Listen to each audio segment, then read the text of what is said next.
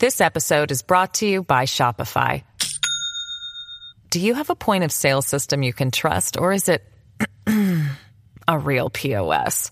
You need Shopify for retail. From accepting payments to managing inventory, Shopify POS has everything you need to sell in person. Go to shopify.com/system, all lowercase, to take your retail business to the next level today. That's shopify.com/system.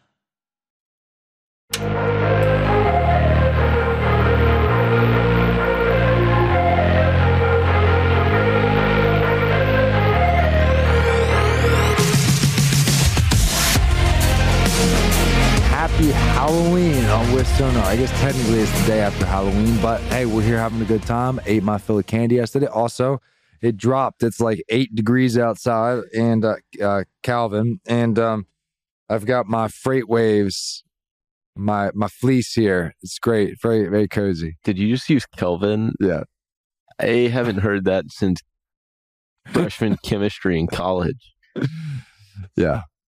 Do you even know what it is? All I know is that it's colder if you have a low number. It doesn't go negative. It's like goes to 0, right? So Kelvin, I don't remember. Listen. Okay. The point I was trying to make is it's cold outside, and I needed my freight waves fleece. All right, that's all you need to know.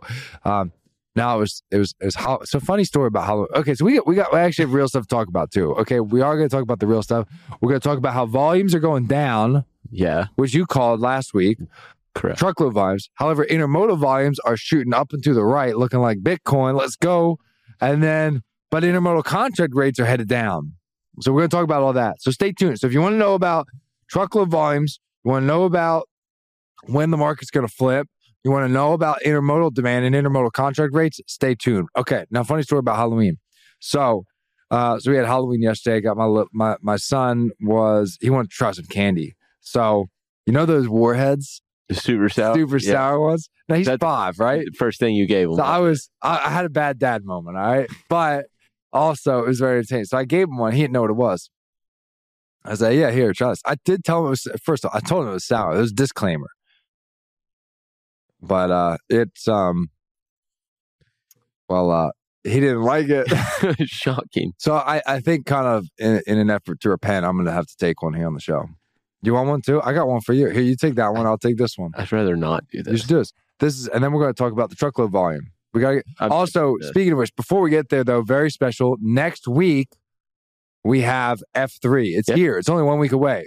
Future Freight Festival. And we got 2 shows. We have 2 shows. Yeah. 2 shows next week at F3. Tuesday and Wednesday. Also, I'm not a music guy, and I realized that for one of the shows that we have is so there's a concert. The JB Hunt Party is the concert, I think the first night, right? November 7th. And T.I. is a rapper. Yeah. He's the headline. I didn't know who he was. I started listening to some of his songs. I know them all. Yeah. I just didn't realize it was him. But that's going to be exciting. It's going to be a fun time. If you haven't gotten your tickets, go ahead and do it because the event itself is going to be awesome. I mean, Brad Jacobs Town Hall. If you want to learn how to make a few $1 billion, there's no better place to learn that from somebody who's 100% made a career out of M&A. And if you don't know who Brad Jacobs is, CEO of XPO. No. Or she's chairman. Executive chairman. Former CEO. Speaking of which, XPO just reported earnings not long ago. I'm going to eat this warhead while you tell us about those earnings. Yeah, I mean, they're strong, I think there's no other way to put it. I mean, and their stock market, the stock benefited greatly from it. I mean, it was up, I think 15% after reporting. So pretty strong. And what's interesting about that one is that RXO and GXO, so the 2 companies that were spun off of, benefited as well, benefited in a way that it's just like a momentum thing that in the same day, XPO reports and you see a 15% increase in their stock price. RXO followed with like a 4% increase on no news, but it's just one of those, there's by association to some extent. So now tell me the difference, right? XPO is North America. XPO is LTL. LTL. RXO is the brokerage and GXO is like the managed transportation, warehousing, logistics side. And they all used to be one, but was it 2 years ago they split them off? Well, I forgot exactly when it was. I think it was sometime last year. Okay. It was announced maybe 2 years ago, but it finalized last year. Do you have your Warhead yet? It was really, it's really sour. Yeah, it is. Yeah. Yeah, they're not fun. I don't know why you enjoy that, and why you wanted to be mean to your son. Wasn't mean. He spit it out. I gave him some water. It's all good. All right. Now, okay, so XPO, very good earnings, but that kind of a little bit different, right? LTL market we know has been doing well. It's been healthy. Yeah. Or certainly healthier. Truckload market's not that way. Truckload market's not that way. Intermodal market, kind of, sort of, but not really. It is, to the extent you just have to remember as a different beast. Yeah, it is, right? You've got the railroads own intermodal containers.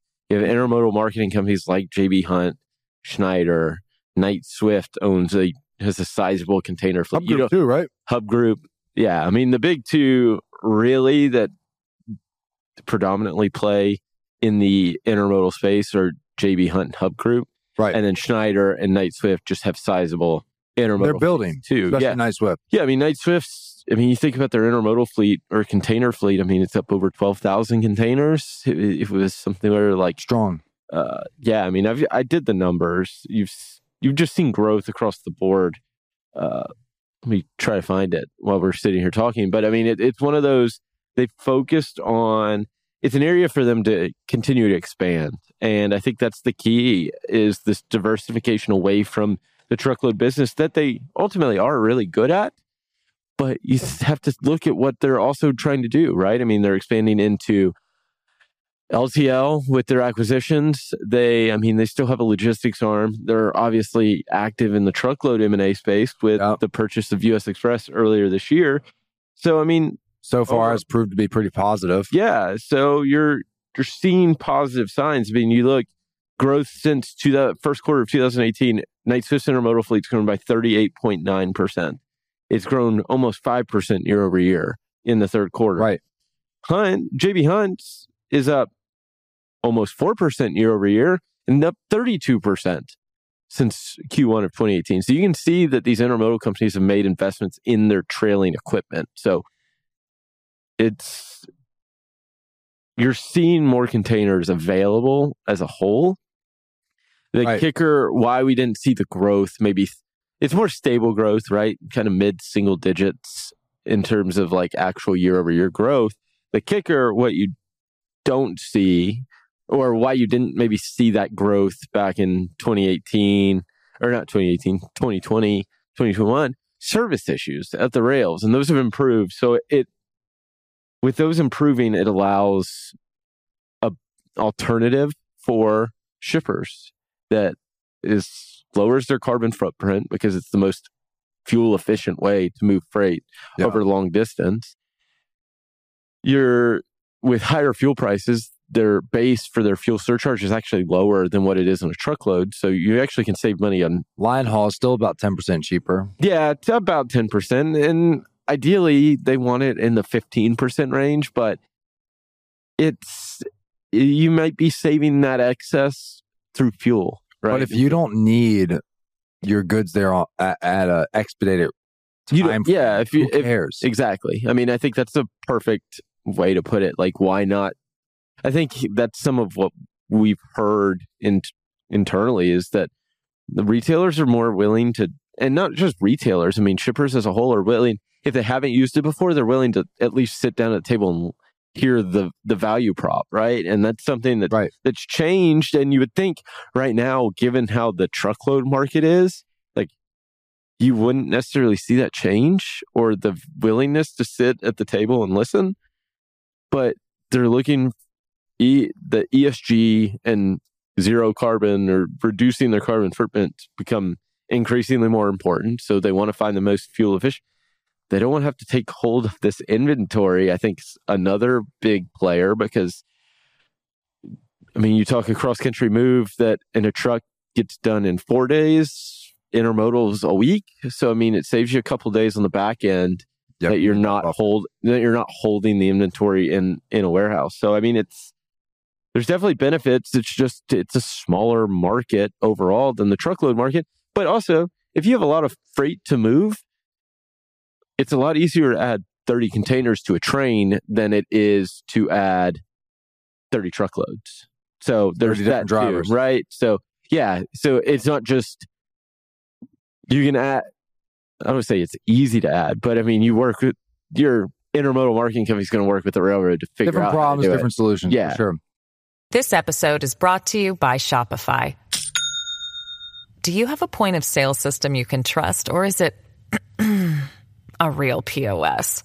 You need Shopify for retail. From accepting payments to managing inventory, Shopify POS has everything you need to sell in person. Go to shopify.com/system, all lowercase, to take your retail business to the next level today. That's shopify.com/system.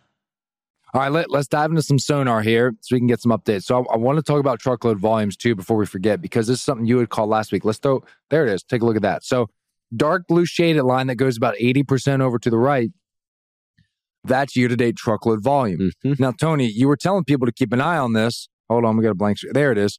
So you were telling people to keep an eye on this because if it starts to fall the way that we saw last year, and even in 2019, again, we're throwing out 2020, 2021. Those were too crazy. And it looks like it's having a little bit of a decline. Not huge, but it looks like we had a little bit of a stair step down this week. Yeah, and it's pretty normal, right? 2019, you saw a little bit of a bump in volumes into the end of the month, but they had fallen and just basically recovered.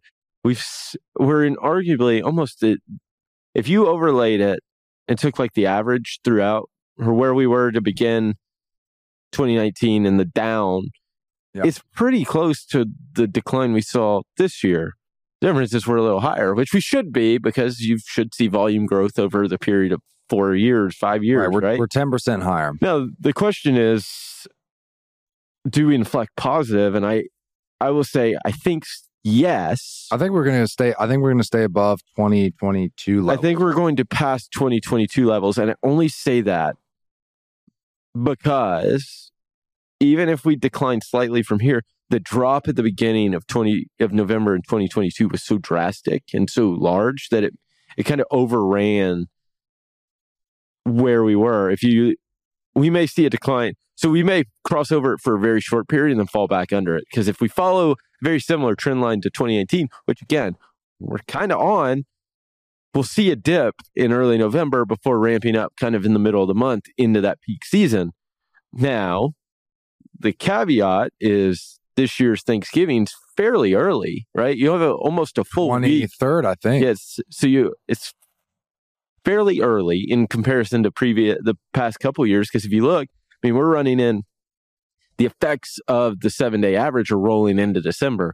It's not going to really happen this year, right? They're kind of, so I think that's something to pay attention to, that still look around the 15th of the month, but that's about 1 week prior to Thanksgiving. That would be the Wednesday before Thanksgiving. So we may cross over it for a very brief time during the next couple of days in terms of volume, but it wouldn't surprise me if we're back negative by this time next week, or say the following week, not this upcoming weekend, but the weekend after. Why you gotta be a pessimist, Tony? It looks good, all right? It looks good. Everything's fine. Everything's fine. I mean, the good news is that we didn't decline further in October, that's true. Right? I mean, no, I'm with you. Honestly, it looks like we might stay above. The question is, do we stay above, or do we fall back below? So that'll be the question. By the way, speaking of Thanksgiving, do you know what a turducken is? I do. I just learned what a turducken is. Really? I did, and it sounds pretty good. A turkey with a chicken. A deboned turkey, and then you put a deboned chicken inside of that, and then inside of that, you put a deboned duck. Yeah. That sounds fabulous. So you get all the fat from the duck to basically moisturize turkey, which can get very dry very quickly. Can get dry, so it doesn't dry out the turkey, and you get all the deliciousness. I've never had one before. I'm thinking about it, so yeah. All right, back to us. So now what we got to talk about, so that's volume. So a little bit of a decline in volume. Nothing to write home about. Just kind of looks like we're following some of the trends from previous years. Let's go ahead and throw up the spread now between contract rates and spot rates. This is the spread line haul. Okay. And it looks like both contract and spot have seen a tiny little bump, tiny being the underlined word. Again, really just kind of bouncing in this range that they've been in pretty much since August. I mean, honestly, at this point, probably close to like May. Yeah, I did the math just a minute ago. So the third quarter average for the contract rate was 237. And October to date, remember, we've got a 2-week lag on contract rates. So the first, call it 2 weeks of the month was 236. So, I mean, we're talking effectively flat from the third quarter average. Yeah. So, I mean, you really haven't seen a ton of movement in contract rates. Spot rates, obviously more volatile, but we flirted with the lows that we saw back in May that we didn't think we were going to hit again. Now, if you include fuel, not necessarily the case. We haven't flirted really with those levels. We've stayed kind of in this range, but that's because fuel's been elevated. Only like 2 or 3 cents per mile off. I think, what was the low? 167, I think. And I think we got to did we get to 171? I think so. I think it's what it was. So we're about 3 cents a mile. So yeah, when we got dangerously close to your point. But basically, like right now, we're right where we were in April. After the drop in April, that's where we were. Which is a concern, which to me would signal a concern heading into the fourth quarter. And I only say that because I say into the fourth quarter, into the peak, right? Because you're going to start at a lower baseline. The lower the baseline you start, the more you have to push up rates to get them to a level you feel favorable, right? Like, right. It has to move a lot further. And I think that's the concern, is that we're going to start this run up around the months at a lower base, which is a concern. And if you look at the NTIF, so the forecast for the next 28 days, I think it peaks out at like 233 and we're at 225. It's like a 4% increase or something. Yeah, I mean, it's like 6 or 7 cents a mile into Thanksgiving, which like last year that increase was like 10 cents. So you're seeing a muted increase projected for a holiday. And while fuel rates are on the rise. Well, we could talk about fuel for a long time because it's so volatile that we're not going to, because we only have 9 minutes left. The second you sit there and say that fuel rates are on the rise, volatility, rack prices, and then all of a sudden drop, and then rack is at like 99 cents a gallon, right? Yeah, it would be nice. I guarantee you, anybody operating in the market might be, wouldn't even need an increase in rates. You'd have to have retail prices catch up, but that's true. So, but anybody in the rack world would be having. They would enjoy. They would be rolling in money greatly. Okay, so I want to make a prediction here. Okay, I'm all about predictions. All right, I'll throw my hat into the ring. It's okay if I'm wrong. So rates have been so suppressed for so long, but carriers' costs are still on the rise, especially with insurance and other things. And I want to go to this next chart here real quick. Carrier details, which shows the net change in trucking authority. So whenever you see this chart as red, it means there's more carriers leaving the market compared to entering it, and showing you the difference. This is on a weekly basis. If it's green, there's a net gain in that number of carrier authorities for that week. Obviously, we know super green during the bull market, and it's been red. We're basically going to wipe out all of 2022's gains. Maybe by a little bit extra, by an extra 10%, maybe extra 15%. So we'll wipe out all of 2022. What's interesting about that is we added 344 carriers per week, or authorities per week on average. And for the back half of the month, we were losing capacity every week. You still grew so much in the first quarter of the year. Rates were still high, right? Because they didn't really watch that tender rejection. I mean, what was it? Craig Fuller's article came out March 31st. Yeah, and you saw the growth really slow down. Another 3 months for it to fall. Yeah, and then. So, yes, we'll wipe it out. But I think the interesting part was that we've been in this decline for 18 months and we still haven't even Now, we don't need to get rid of all of the capacity because we Demand have levels added are higher. volume. Demand is legitimately higher than 2019. So there is some of this growth that is going to stick around. Mhm. But the prediction I want to make is we've kind of been stagnant, kind of bouncing in this level of carriers leaving the market. I think that's going to accelerate. Yes. And like if we stayed at this level, sometime in the next 13 to 15 months, it would balance out with demand. But I think it's going to be much less than that. I think we're going to see a big accelerant, if not at the end of this year, in Q1. Yeah, I think As kind of everybody's just like, I've been under pressure and underwater for so long with these lower rates. They haven't gone up. Nothing's bounced. My costs have only increased. And I think we're going to see a pretty big exit with a lot of these small carriers. Yeah. Some might try to lease on with a bigger carrier, but I've heard of a lot of big carriers that aren't even taking them right now. Yeah, I mean, I looked at Landstar's BCO data because I think it's a good gauge of like changes in capacity. Sure. With, say, owner-operators leasing on with a larger, I mean, they are a freight brokerage, right? I mean, but they're leased on. So it's a little different than your traditional freight brokerage. But when you look at that number, typically when you see quarter-over-quarter declines, it's been fairly accurate in the past few cycles, calling both tops and bottoms, because you start to see changes quarter over quarter. In the second quarter, we started to see that quarter over quarter decrease in BCOs started to decline. And the idea behind that, these BCOs would go back and become company drivers or leave the industry altogether, right? Like they kind of had an option. So tracking that number, granted it's quarterly, so it's not the most real time, but it does kind of paint this picture too that signals this. But it started to creep back up in the second quarter, kind of closer to zero. Well, third quarter came out, another drop. So it almost gave like this head fake that and now the weakness in Q3 causes more of these BCOs to leave.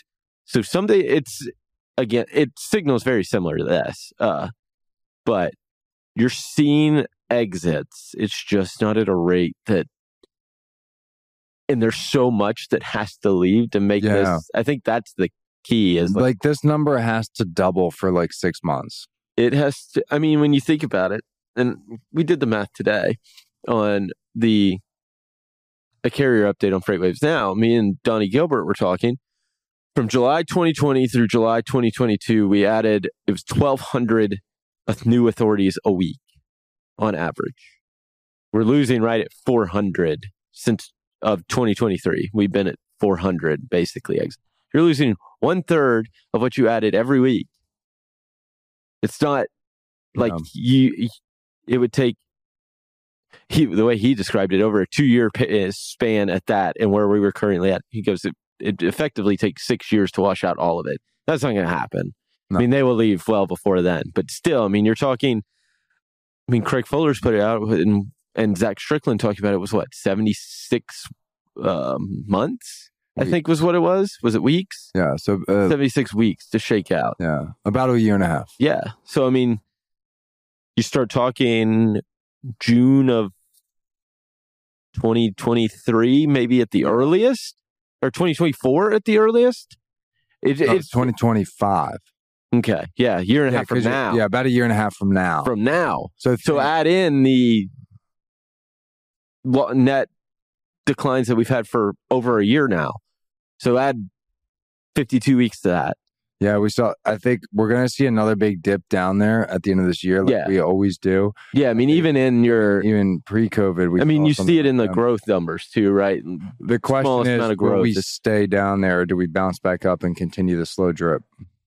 I think it has to accelerate. I don't think there's anything that's going to keep it.